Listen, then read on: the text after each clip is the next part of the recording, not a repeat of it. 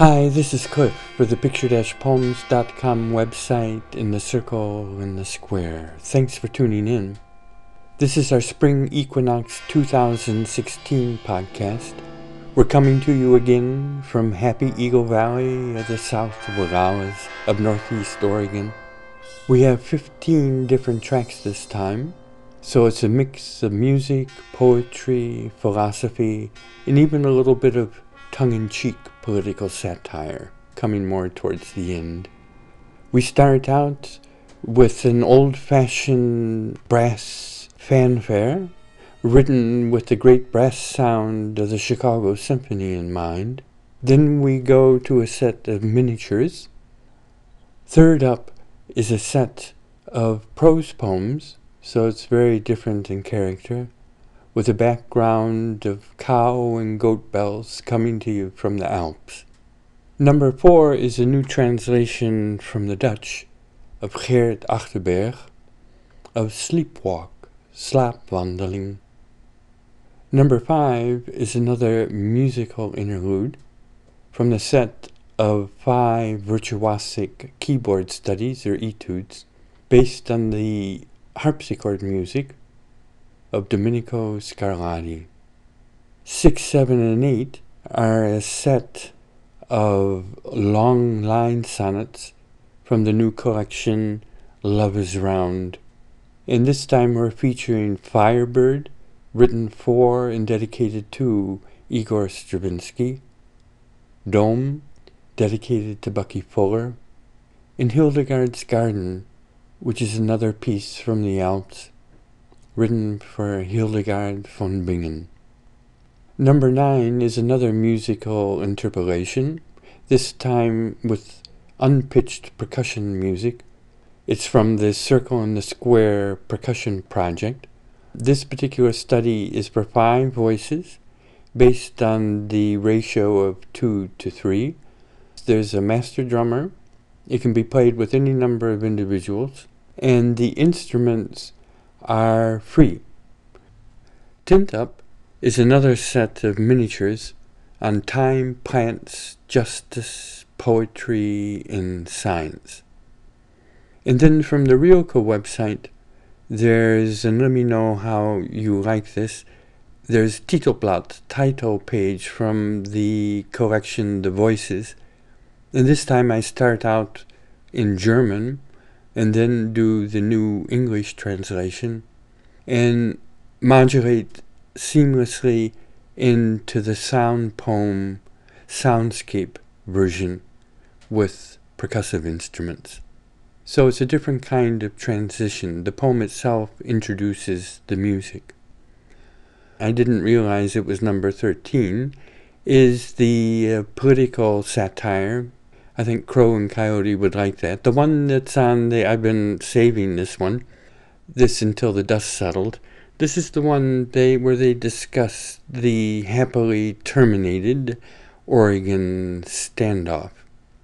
14 is by far the longest piece of the collection, and it's a dialogue tape.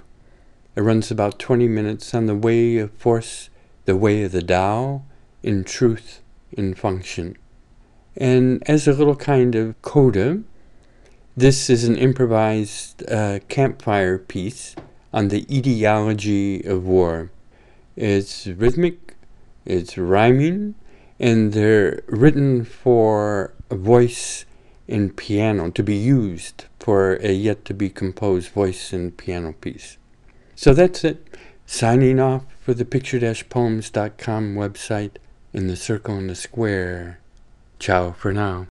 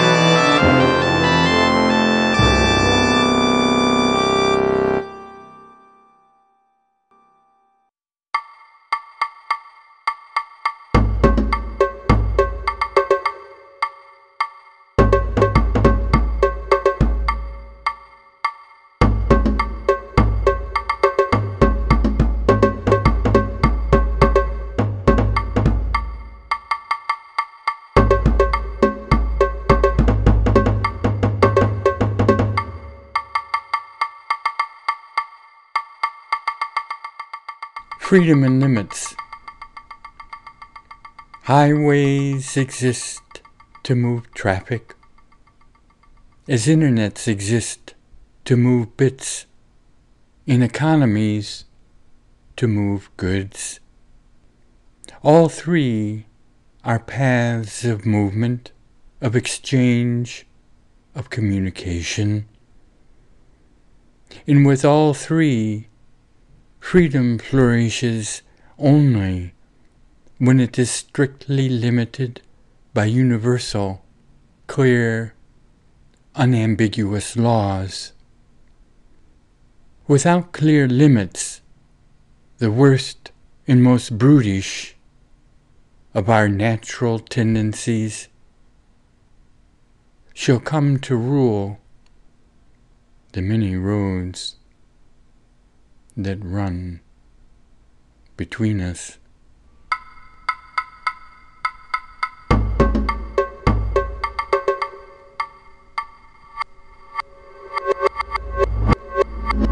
The wonder of walking.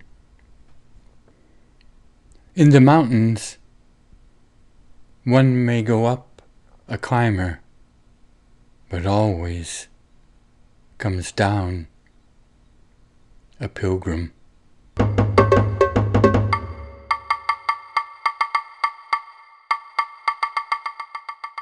Retronyms.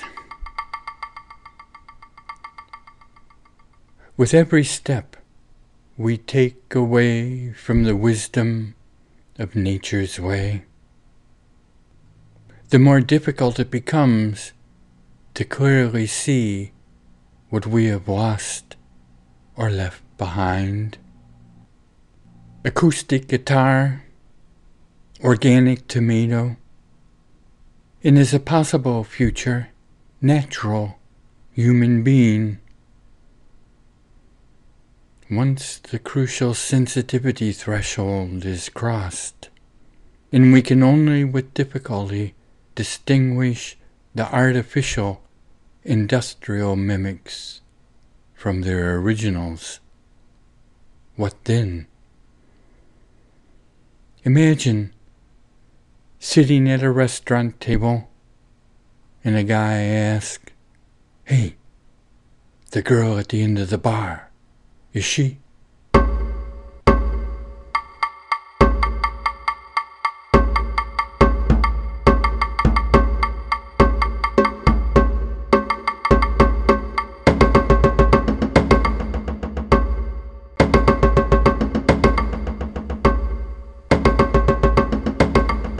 Thought experiments of the compassionate mind. A key feature of the compassionate mind is evidently its need to move freely with the unseen relational resonances implicit in every produced or used artifact, every thought, every action. The apple may indeed be superficially beautiful, but to ask how, where, and by whom it was grown is a quintessentially spiritual question.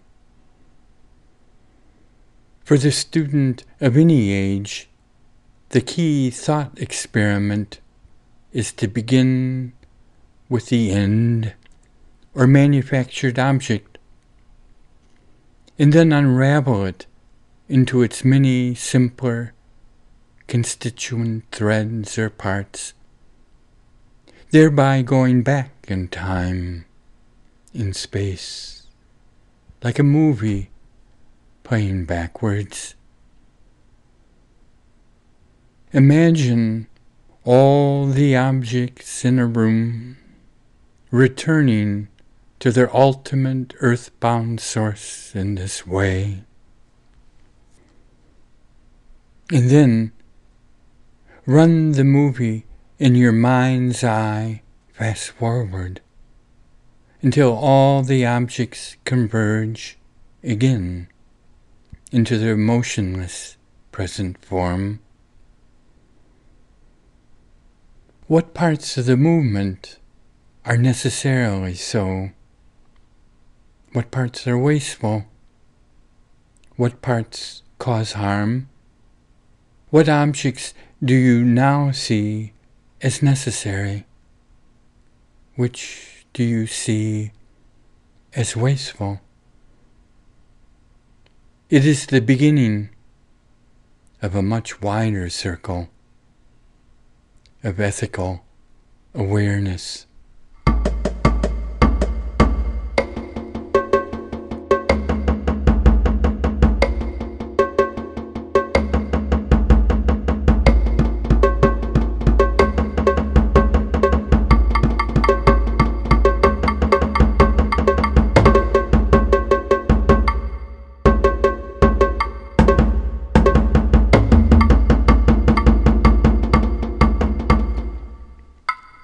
On the loss of rhythm.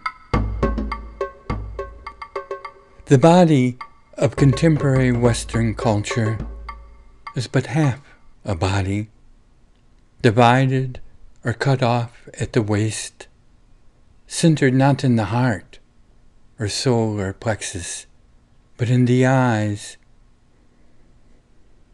Sitting at the controls is this half body's activity of choice.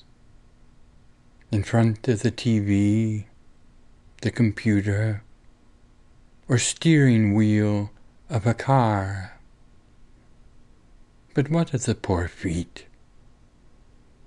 They might tell us that one cannot think clearly about much of anything, especially dance or music or poetry, without living a life deeply grounded in the slow, measured cadence of walking.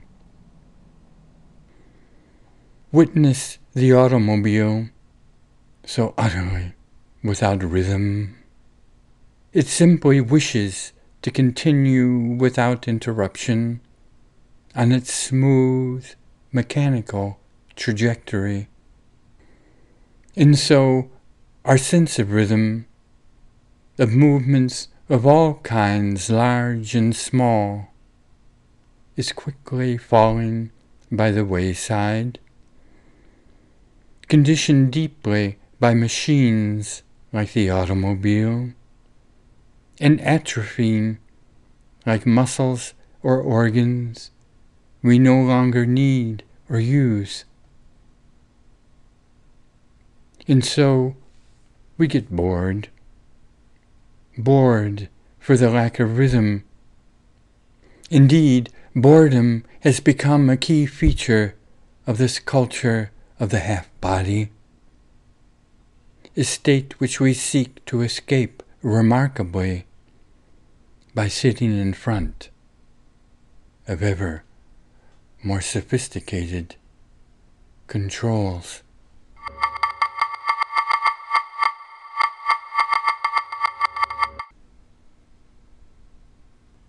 Notation in the known. To really hear or listen is to forget for a moment the notation, whether it be words and letters, numbers and equations, or the notes of a musical score. We use to think about things when we write them down. In this way, perception is unconditioned by the fetters of the past, and therefore open to the energy of new insight. It is a great art to be free for a moment, as a kind of meditation of all measure, of all art.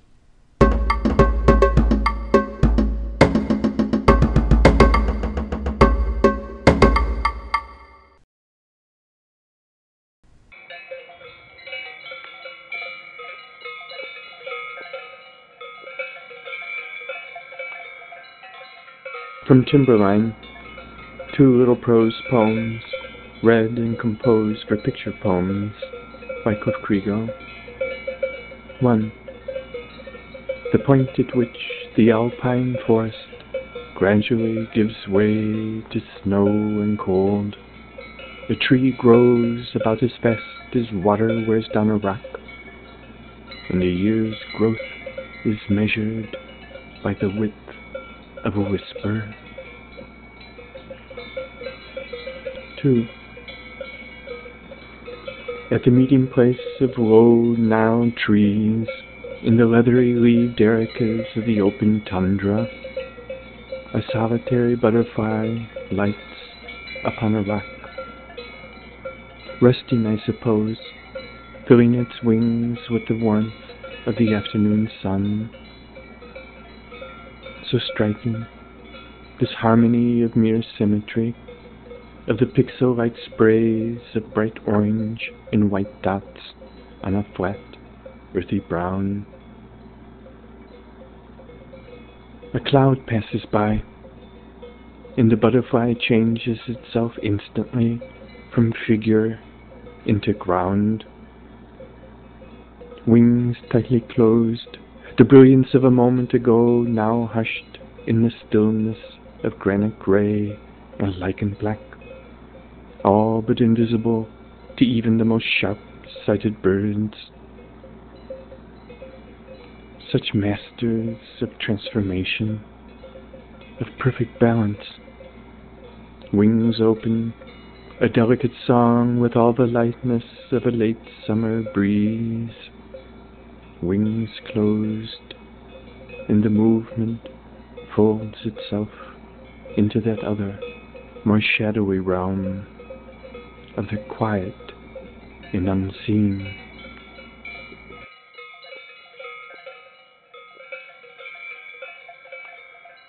Knowing. Summer mountain, magic meadow, the mysterious weave of flowers and grasses and weeds. The hard question of what is native to this place and what is not.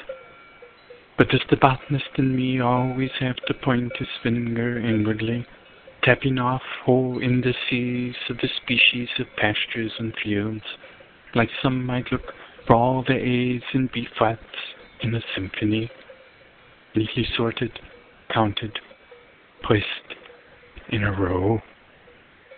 If you ask him to sing the note of a particular plant, always his pitch must be so perfect. But he'll probably never confess to you that the more he seems to know, the more difficult it is to admit freely like a child to others that this plant, the name of which seems to elude him, he now sees for the very first time.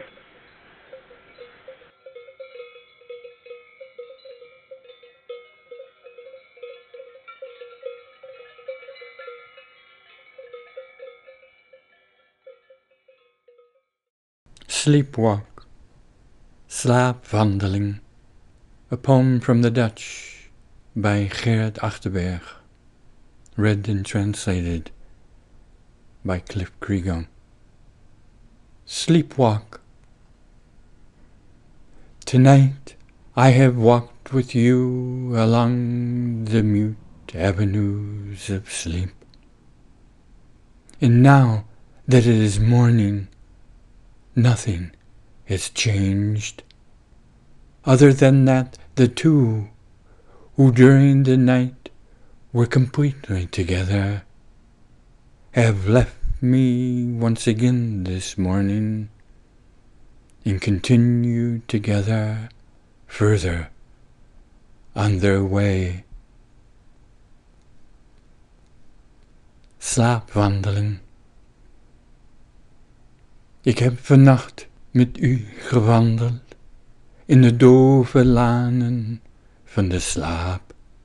En nu het morgen is geworden, is er niets veranderd dan dat die twee, die in de nacht tezamen volkomen bij elkaar waren, mij weer alleen gelaten hebben in de morgen.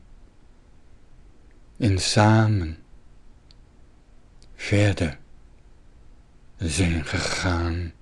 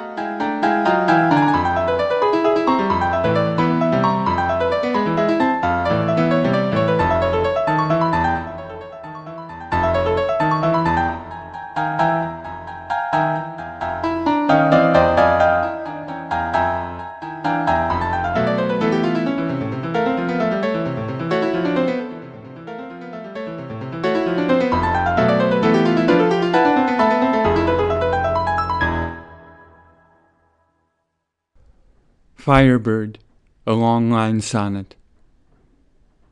As in the middle of a calm ocean, energies are said to converge out of nowhere in one immense wave, so in the Paris of 1910, the arts surged in a flood tide, washing away 100 years of Wagnerian excess. Gone are the rotund Teutonic gods, gone are the thick velvet sitting-room chords, the cadences of a cavalry in hot pursuit. Here is new balance, a dangerous balance, of clear, cold stars looking upon pure, passionate earth. New beginnings. Empathy studies panther in a cage. Dancers catch the rhythms of Africa in their feet. In the mystery of Russian folk song takes center stage. Raw, naked movement, flashes, flares of orchestral elan, shooting sparks that are seen about fires on distant planets. For angels know, meaning travels faster than light. Dome. Where invention and discovery meet, there we have inspired design. The strength of simplicity, structure weighing less than the air inside. The dome gives us a new geometry of hope, where less is more means much more for those who have nothing at all, means giving back to Earth's future, means giving back mindless waste as great promise. The dome's lone antagonist is the imperial culture of the square, with its straight roads dividing the obscene green carpets of the great suburban nowhere. Nowhere for my square chair, my square table, my square TV. Nowhere for my square speakers to play my oh-so-square music. A new spirit of the tension-compression dome is now upon us. O great change of heart, following curve from outside in, as a rainbow follows the most devastating of storms.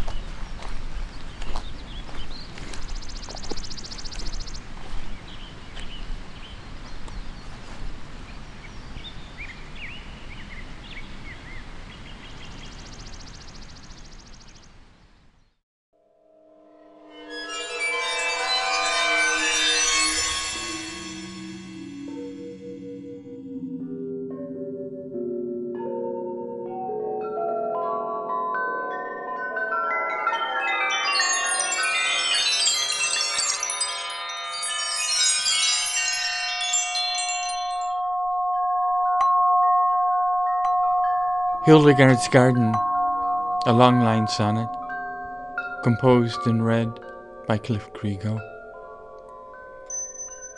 From the banks of the river Rhine, returning salmon pause, pondering great cycles of green, blue, and golden light, pulsing above a convent on a hill, shimmerings of sound, visions from a more subtle realm, from the lips of women rounded in ahs and ohs.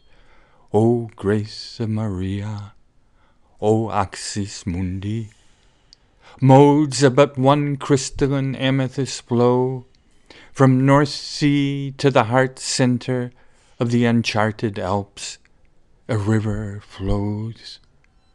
Whole, heal, hail. Water heals, sound heals, plants heal. O walled garden paradise with beds of wormwood and yew, hyssop, skullcap, and rue. Do we translate arte as virtue or excellence?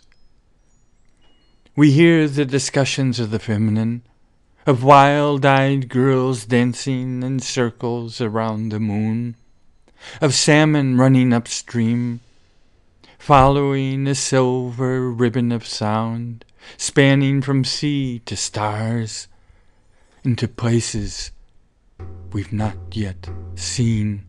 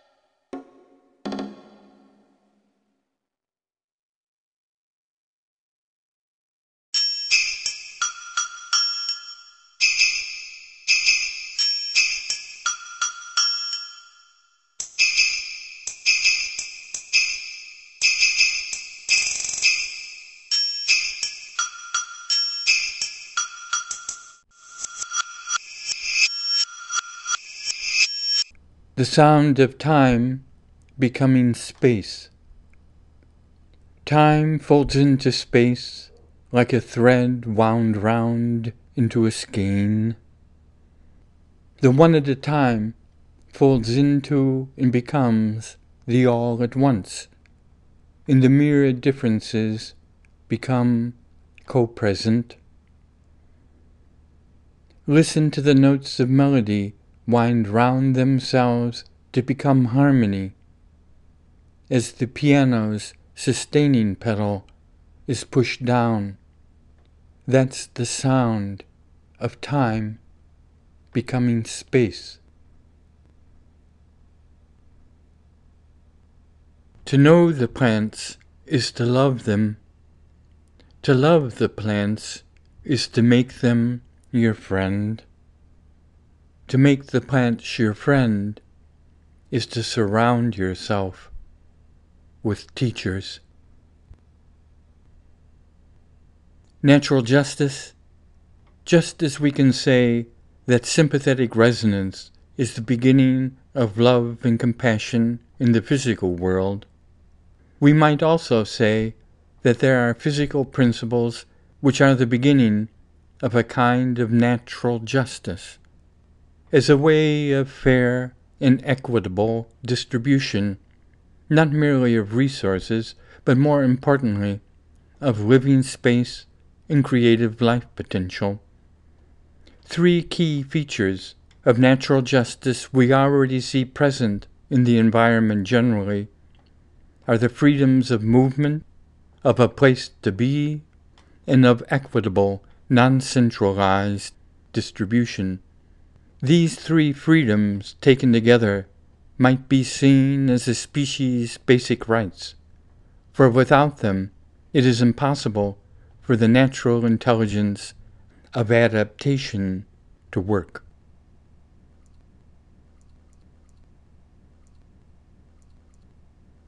Perhaps poems are paths we make in walking, gifts like seeds that stick to our pants, or flowers that we pick up and pass on along the way.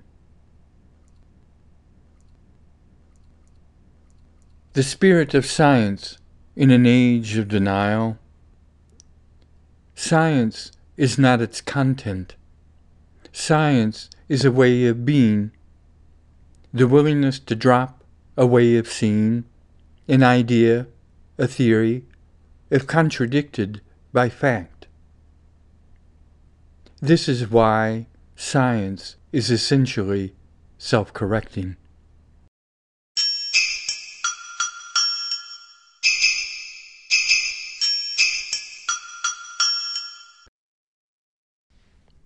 Die Stimme, Titelblatt. Die Reichen und Glücklichen haben gut schweigen, niemand will wissen, was sie sind. Aber die Dürftigen müssen sich zeigen, müssen sagen, ich bin blind, oder ich bin im Begriff, es zu werden, oder es geht mir nicht gut auf Erden, oder ich habe ein krankes Kind, oder da bin ich zusammengefügt. Und vielleicht, dass das gar nicht genügt, und weil alle sonst wie an Dingen an ihnen vorbeigehen, müssen sie singen, und da hört man noch guten Gesang. Freilich, die Menschen sind seltsam, sie hören lieber Kastraten und Knabenchören, aber Gott sauber kommt und bleibt lang, wenn ihn diese Beschnittenen stören.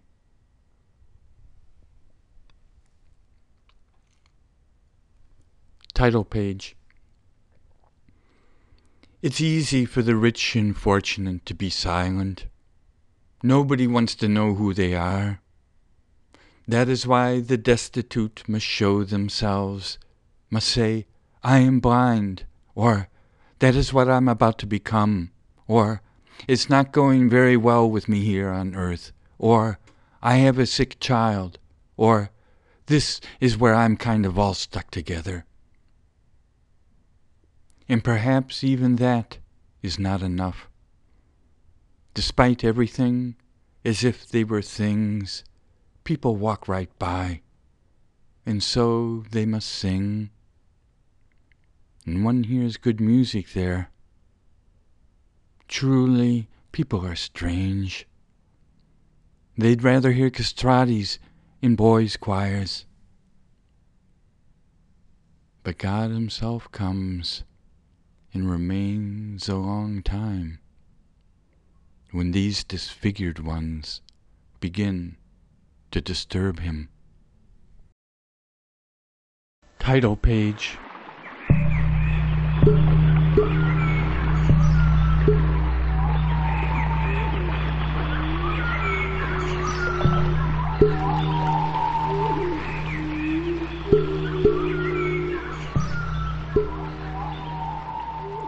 It's easy for the rich and fortunate to be silent. Nobody wants to know who they are. That's why the destitute must show themselves, must say, I am blind, or that is what I'm about to become, or it's not going very well with me here on earth, or I have a sick child, or this is where I'm kind of all stuck together. And perhaps even that is not enough. Despite everything, as if they were things, people walk right by, and so they must sing. And one hears good music there.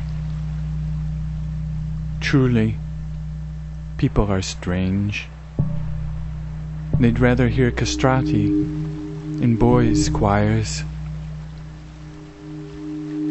But God himself comes and remains a long time when these disfigured ones begin to disturb him.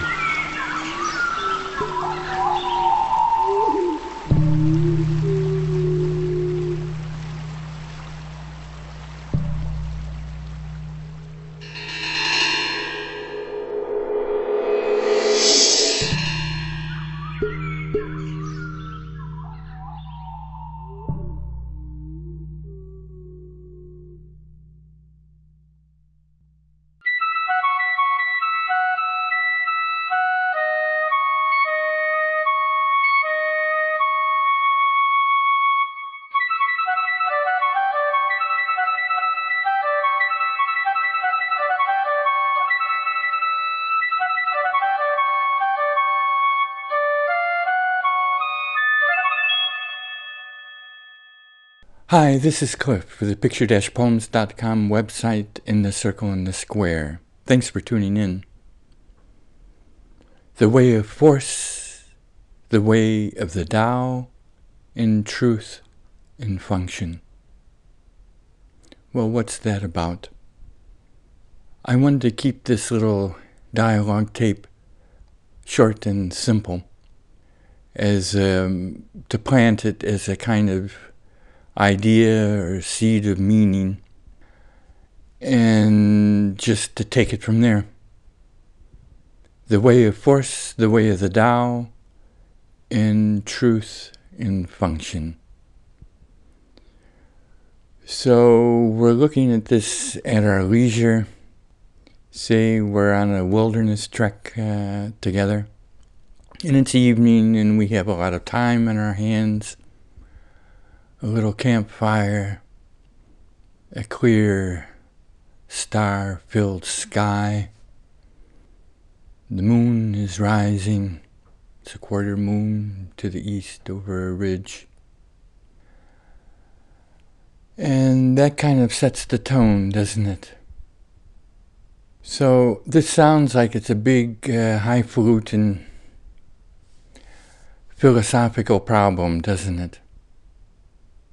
Well, like I always say, we're all philosophers. And it has nothing to do with book learning and schools and all the rest of it, but more in the great Socratic tradition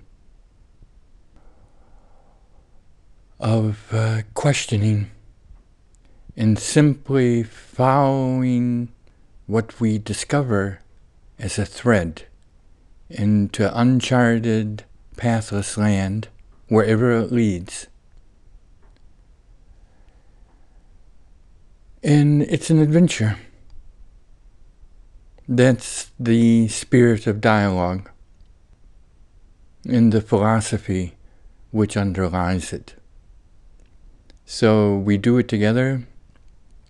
We got to go light and be willing to look at things that we normally don't see because they're silent below the surface. Or the Italian word is very appropriate, tacit. All musicians know that. It's underneath and quiet, but still very active.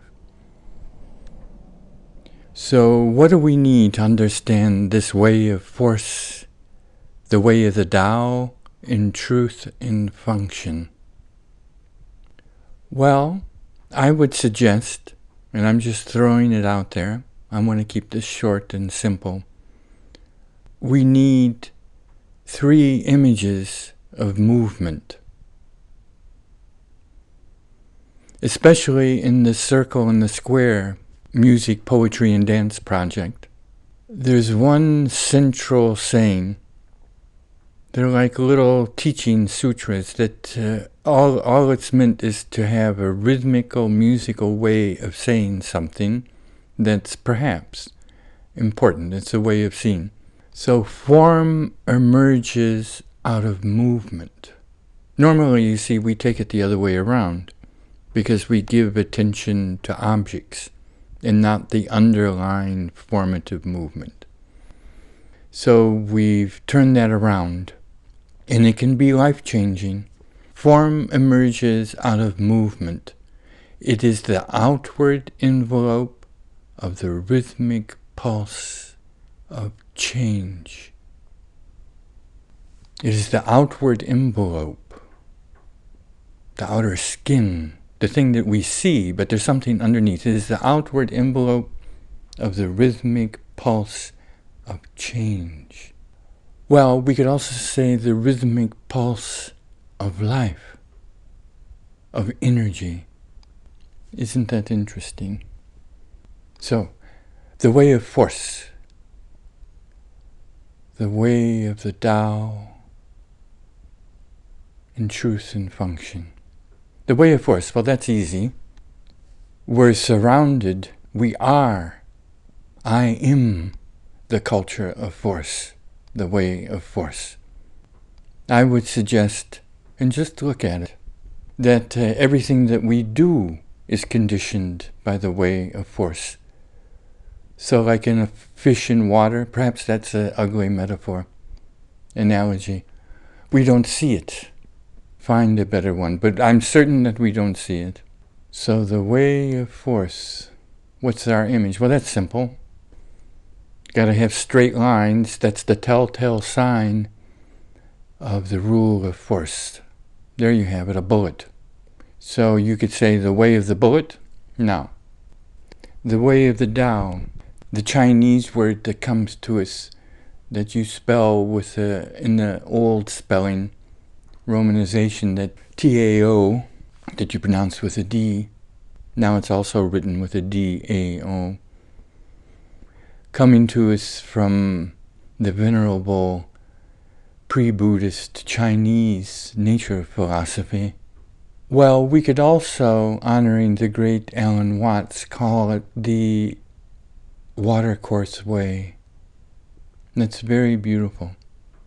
The way of the Tao, the watercourse way. Well, I can tell you personally, for me, water is the mystery of mysteries. It's the very central, most, I was going to say movement in my own personal journey. So the way of water, the watercourse way. Now that's pretty clear, isn't it? One is natural. There's no better self-purification than to have a good pair of hiking boots and just walk for a day along a small creek into the mountains, anywhere, and just sit along natural moving water and just be with it. In Truth and Function, what's that about? Well, that comes from a work of David Bohm's that was first published as a little monograph called Wholeness and Fragmentation. I think that's the title. He suggested, I think it's that word, but it doesn't make any difference. The idea is important, and it's the difference between truth and content and truth and function. So truth and content is like a statement. Well, it's raining, and then you go out, it's either raining or not. And so that has to do with the content. But truth and function is how something works in flowing, there you have it again, movement. And we still have that in many languages. In English we say, and this is a part of my own personal adventure, to true a wheel,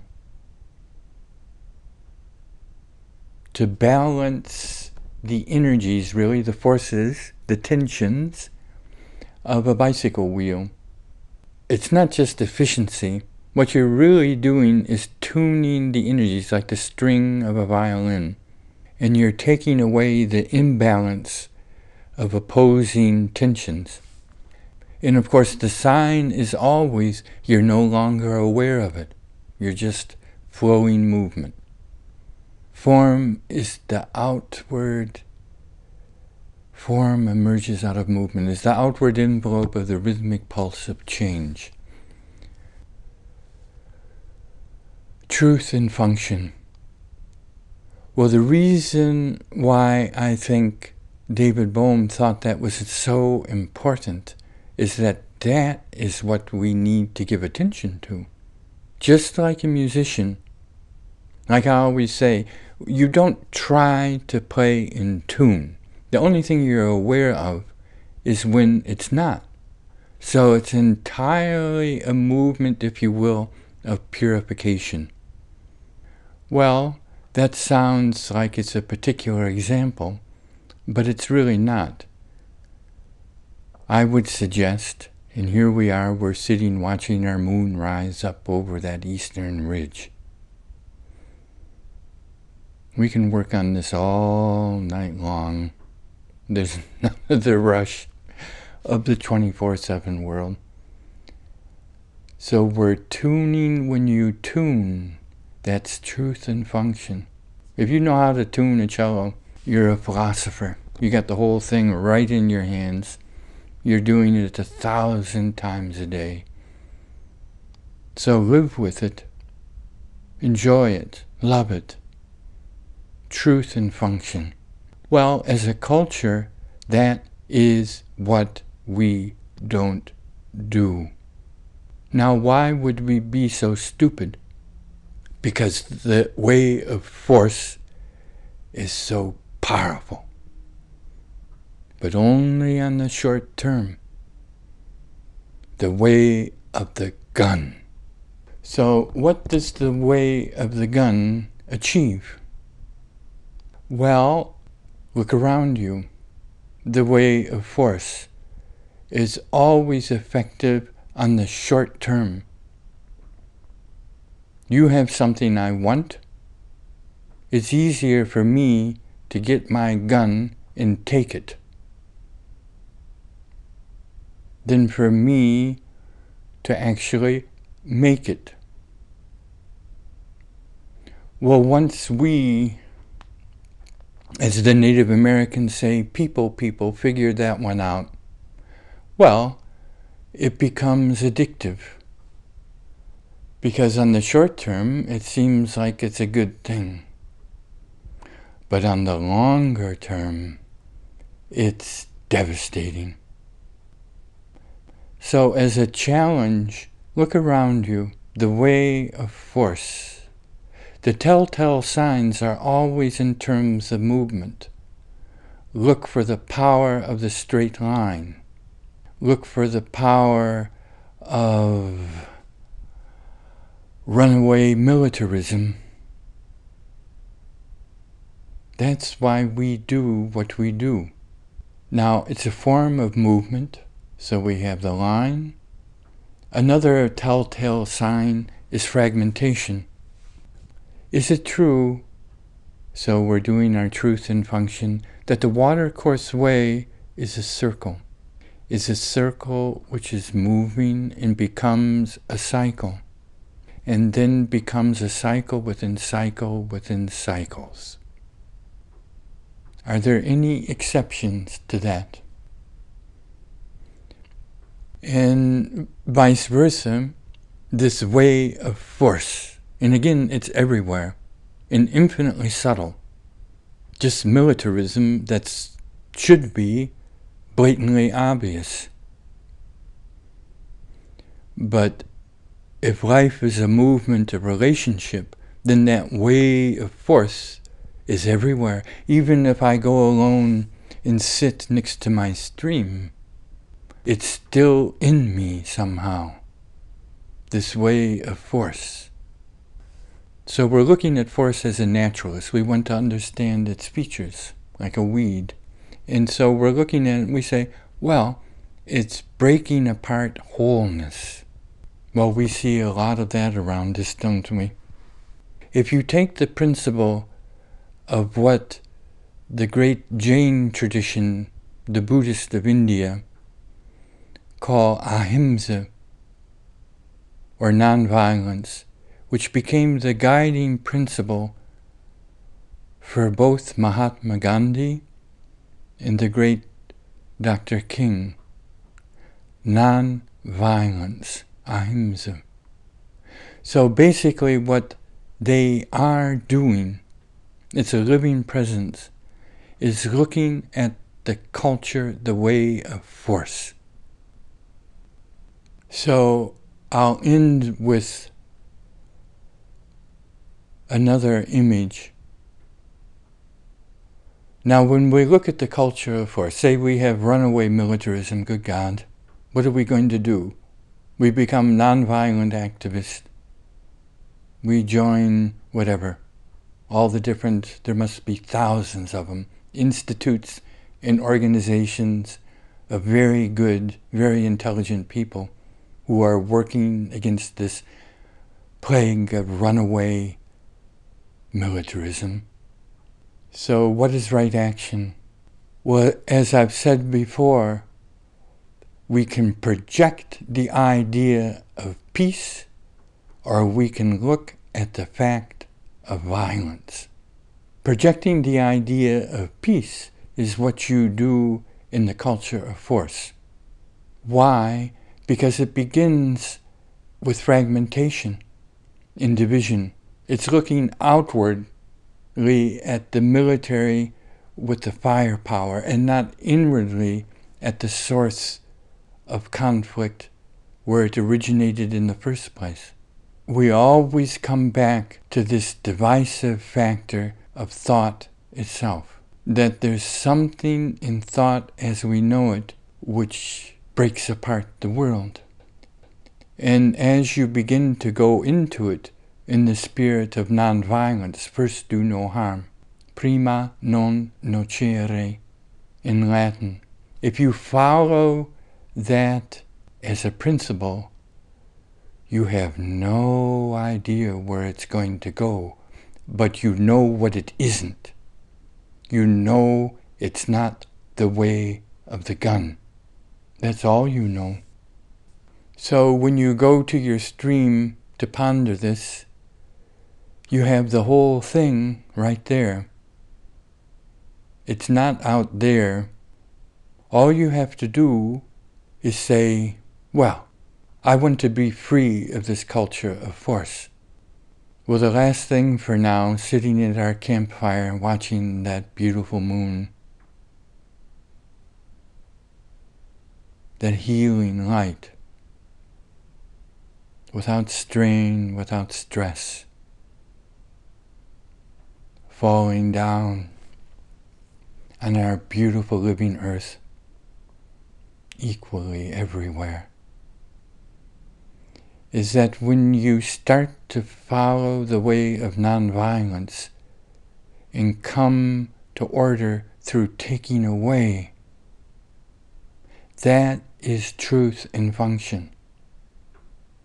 Don't go for the projecting a state of perfect harmony. All you look at is the disharmony. That sounds like it's a negative. No, it's not a negative thing to do. It's just pure negation. And that is somehow coming close to the essence of the watercourse way, without defining it, because we don't know where it's going to go. It has nothing to do with time, nothing to do with legacy. It has to do with this awareness of the things that are in the way of contradiction.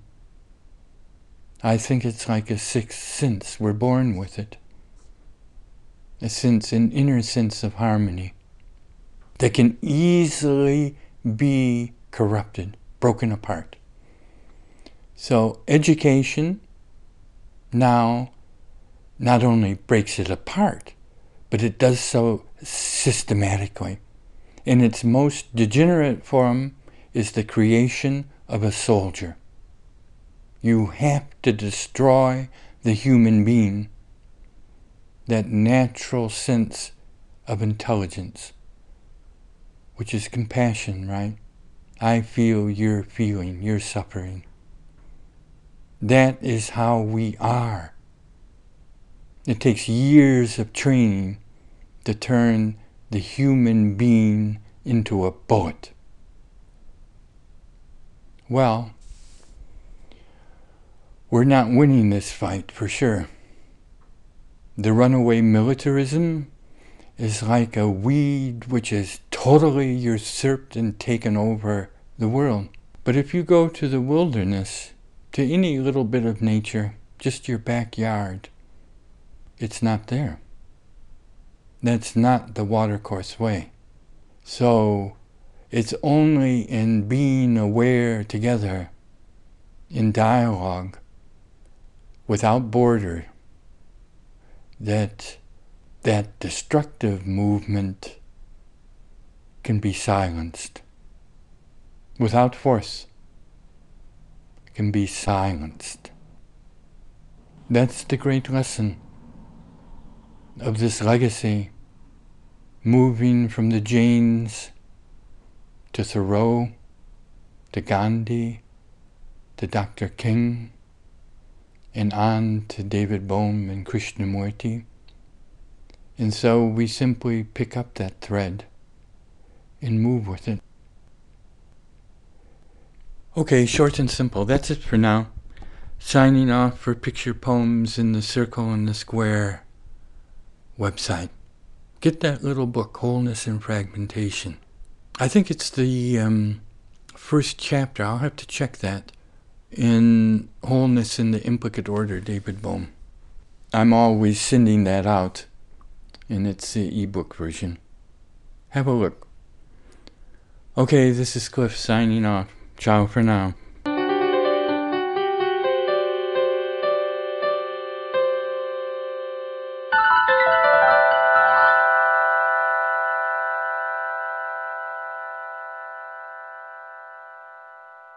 The Etiology of War. Don't put people in cages. That's why the whole world rages in all these senseless wars that are really nothing more than the passing of air through the backside of bakers that have turned ships of state into oil tankers, and would gladly see us die for what most surely is a lie about what to call a fork cut into the end of a spoon? Is it merely a spork, or most definitely a foon?